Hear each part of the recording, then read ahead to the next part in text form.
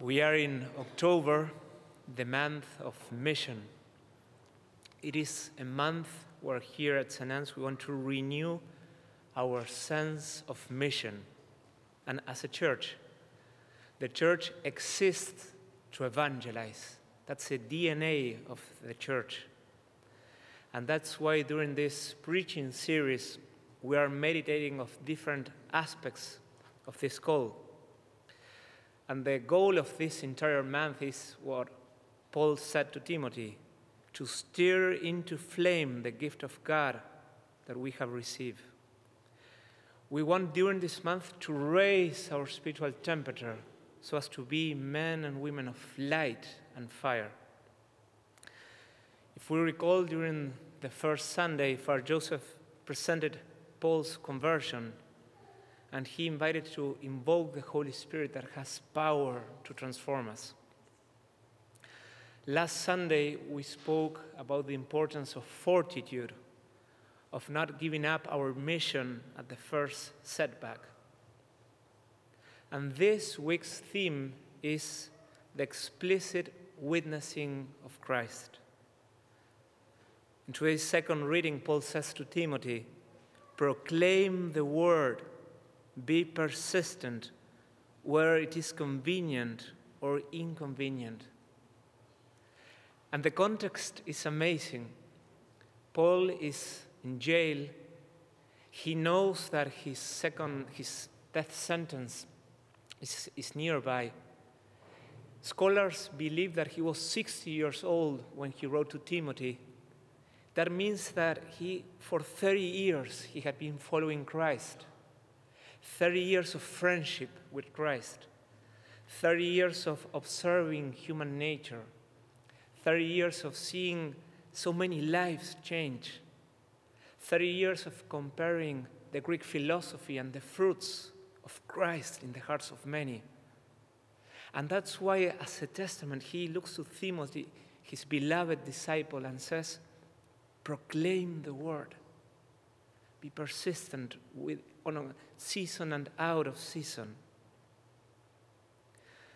And we must admit that there's a challenge, because although the Word of God is crystal clear that we are meant to witness our faith, we need to admit that in the Catholic Church, generally speaking, we are reluctant to give a verbal expression of our faith. Some studies suggest that less than 4% of Catholics in the U.S. on a weekly basis give testimony of their faith. And I've been reflecting, why is it that although we know that salvation is in Christ, why is it that sometimes we do not speak up? And we'd like to suggest at least two reasons that we may meditate today. Firstly, because we live in a pluralistic society that insists on this motto, live and let live. It seems socially ungracious and even theologically unacceptable to talk about religion. It seems unpolite. Sometimes it seems rude. This has led to a great Italian thinker, Vittorio Messori, to describe as a sort of mutism that we experience in our church. And I quote, he says, today, precisely, we may note on the part of many Christians, and especially many Catholics, a kind of mutism, a kind of reticence of reproclaiming the faith and its reasons. So many of us seem to want to be mere like others, devoting themselves indeed to others, but only as human, extremely human social workers, devoid of any wish to say that it's Christ who inspires them, and that is He who gives a significance to their actions.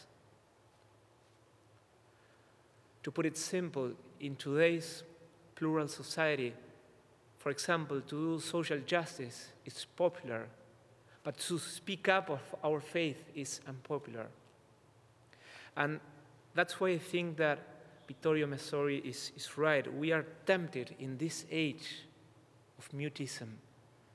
And Saint Catherine of Siena She once said, what kills the world are not words, but silence. What kills the world, she said, is the silence of men and women who know Christ and do not speak up. That is what is killing today's world, the silence of those who have encountered the risen Christ and we are not speaking up. And that's why Paul says to Timothy, I charge you in the presence of God and of Christ Jesus, who will judge the living and the dead. Proclaim the word. He's saying, Timothy, I know that you are aware of and you need some sort of approval. But don't live for others' approval. Live for God's approval. Paul is saying to Timothy, let me give you an advice that will set you free of so much pressure, because you will never be able to satisfy everyone. And it's true that you need some sort of approval, Paul is saying to Timothy. But raise the bar, look for God's approval. Don't be concerned of criticism and of the verdict of the world. I remember a few years ago, I was edified by what happened when the Congress was about to vote a law regarding abortion. And on the pro-life sector, there were a lot of people. There were some priests celebrating the Mass facing the Congress. There were hundreds of people praying the rosary. There were people just worshiping the Lord. And suddenly, a man stood up. He got the microphone that was connected to a massive sound system that was facing the Congress. So he was sure that pretty much the congressman would listen to what he was about to say. And I remember his words. He said, "Dear Congressman, today the whole country is looking at you. There are thousands of cameras. All the TV stations are broadcasting, and they are expecting that you approve the abortion rights. But please don't forget," he said, "heaven is watching you.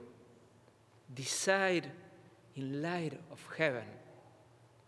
I was impressed. He reminded me that it's true, that heaven is watching the sons of God, the daughters of God, when you're about to witness to your faith.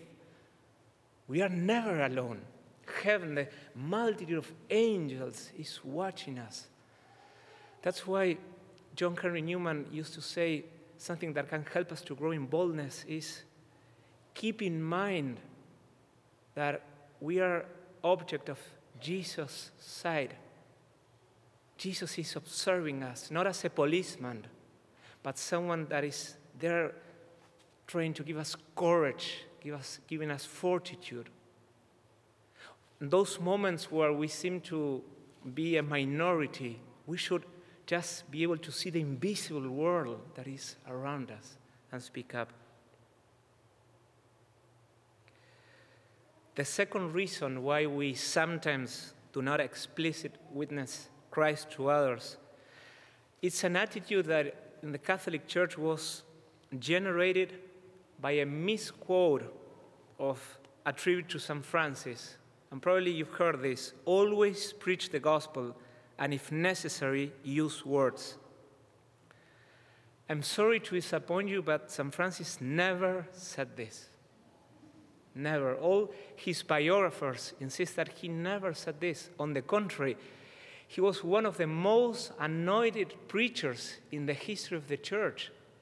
It is said of him, he filled all the earth with Christ's gospel, so that often in one day he would make the circuit of 4 or 5 villages, or even towns, preaching to everyone the gospel of the kingdom of God, and edifying his hearers not less by his example than by his words. He had made a tongue of his whole body. So instead of finding in St. Francis the inspirations to use words, far too many want to find a reason not to speak directly about Jesus. The "if necessary" emphasis provides an excuse to avoid this urgent task. And Paul says, on the contrary, faith comes through hearing. And how we will know the Word of God if nobody speaks to us? The proclamation of the gospel is irreplaceable in today's world. Allow me to suggest even more. It is the most transformative act of love we can do for anybody, to lead him to Christ. It is the one single act that has eternal consequences. Every other act of love has just temporal consequences. But you lead someone to Christ, and that has an eternal consequence. Early on this year, a college student told me, Father, I have come to this conviction that if I'm with someone and at one point or the other I do not explicitly tell them about Jesus, I am betraying them because I am not giving them the best that has happened in my life. How would I not speak them about my Savior, my friend, the one who gave his life for me? How could I be silenced? The best that I have is Jesus Christ. So how to be a witness during this week? And thanks be to God, Paul is very clear with Timothy. Number one, he says, proclaim the word whenever it is convenient, he says. And I invite you during this week to tell the Lord, Lord, I'm available. You have green light with me. Use me during this week. And you will see openings during this week. To proclaim the word can be oral or also written. Maybe you can send a podcast. Maybe you can share a YouTube video with someone that is a seeker. Maybe you can share a good homily that you heard, a good website. Maybe it would be good to get ready for a 2-minute elevator speech, because the Lord will give you chances during this week to share what he has been doing in your life. And secondly, Paul says, proclaim the word even if it seems inconvenient. Good players in sport, we know this, they generate openings. Now the Soccer World Cup is coming, and the best players are those who generate openings. And allow me to finish sharing an example that it may look extreme, but can give us hope. A couple of years ago, we were coming back with some missionaries after sharing the word at a slum. And we were in this public bus, imagine like the Greyhound line, and we felt that we were going to be there like for 40 minutes, and the Lord wanted to use us. So I suggested, guys, whoever wants to stand up and give his testimony, go for it. Imagine that the first time that you stand up in a public bus, you are like shaking, like, because you see people that they plug in their earbuds, and people that open up their newspaper like this, so not to see you. People that they think that they tend to pretend they are asleep and they look to the window. When you stand up, you see everything there. But it hasn't been, not even one single time, that after sharing our faith, someone comes and says, thank you for that. It's true, I need to go back to Jesus.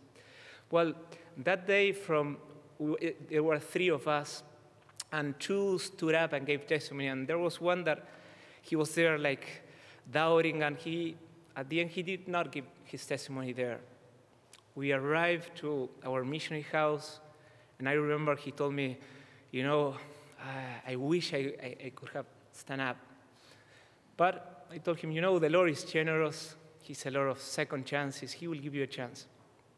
1 week later, he was coming back home, and he arrived to the square, right, that is a couple of miles from our house. And so he was walking to the bus stop, and he was thinking, okay, Lord, this is it. When I get to that bus, I will stand up and I will give my testimony. When he got to that bus, and he saw who were there. There were like 50 men that they were going to work because next to our house there's like an industrial park. So probably he was not expecting that crowd, and I'm sure that he said, Jesus, I don't think this is the moment. But the Lord told him, yes, this is the moment. You need to stand up and give your testimony.